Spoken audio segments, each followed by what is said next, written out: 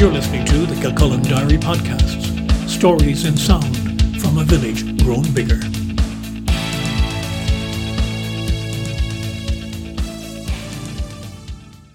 Hello, I'm Brian Byrne, and this is Kilcullen Diary.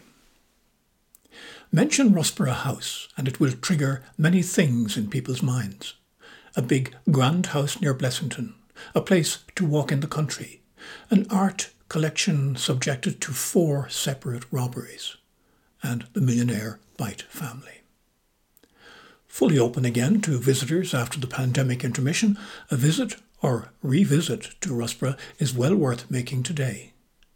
With a significant amount of updating undertaken during the COVID closure, there is now a completely new reception and shop area, an enhanced restaurant and cafe service, and much more to learn about the history and culture of the Big House era, going back as far as the middle of the 18th century. For us today, the family most associated with Russborough are the Bytes, Sir Alfred and Lady Clementine, who bought the house and estate in 1952, and which was their main residence through to his death in 1994 and hers in 2005.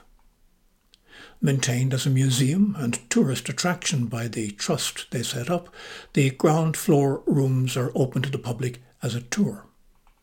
They are a time machine, not just back to the era of the Bytes, but also to the families who lived there before they came to Ireland. Russborough is described as Ireland's most beautiful Georgian house, and it's difficult to argue against that. Designed by Richard Cassells for Joseph Leeson, the son of a very successful Dublin brewer and property speculator, it also has the reputation of being the longest house in Ireland. The place of art in Russborough was cemented even before it was completed, as during its construction between 1741 and 1755, Joseph Leeson toured Europe twice to acquire artworks for his new home.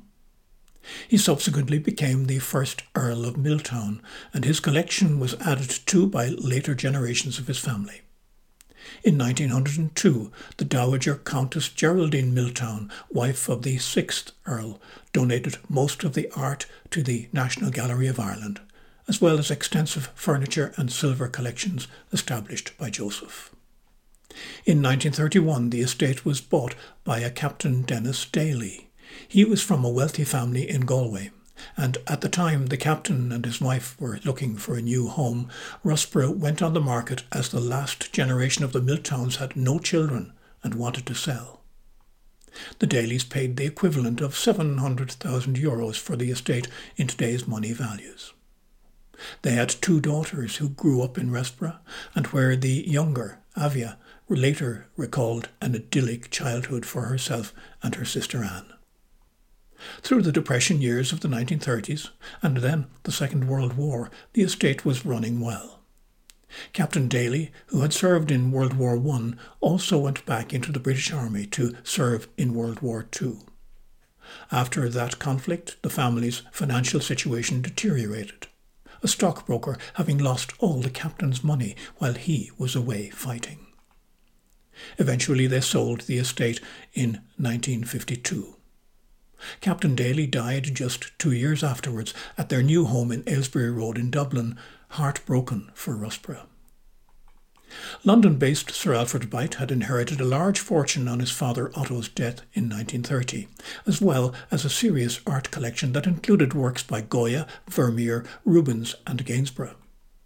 The family, which included Sir Alfred's uncle of the same forename, who had made his fortune in South African diamonds, had already set their stall in philanthropy.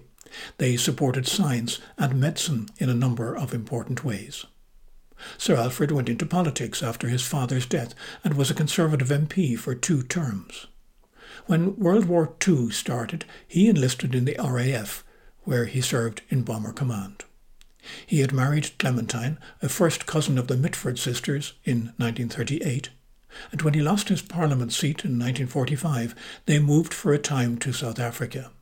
But they left following the introduction of the apartheid system in 1948.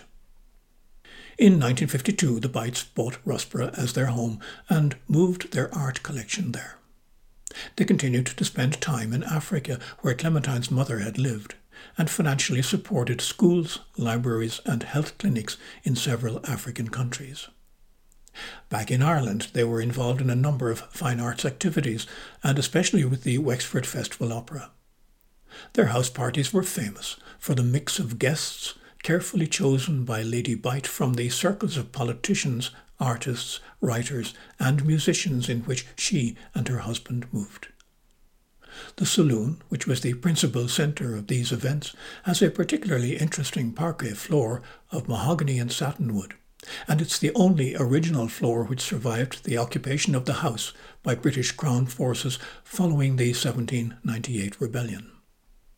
Among those who danced on it together during the Bites' time were Fred Astaire and famed Irish dress designer Sybil Connolly. The room next door is the library, where Sir Alfred and Lady Bite were sitting on April 26, 1974, when an IRA gang led by British heiress Rose Dugdale broke in and stole 19 paintings. The Bites and their staff were roughly treated during the incident, but the paintings were recovered 2 weeks later in Cork.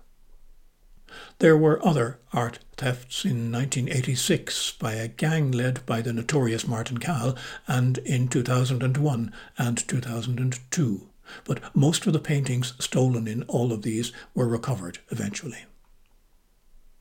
The Alfred Bite Foundation was established in 1976 and is based at Rusborough, from where it manages the ongoing cultural work initiated by the couple who had no children.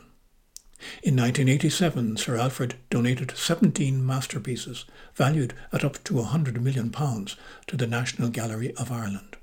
He was made an honorary Irish citizen in 1993 in recognition of his philanthropy.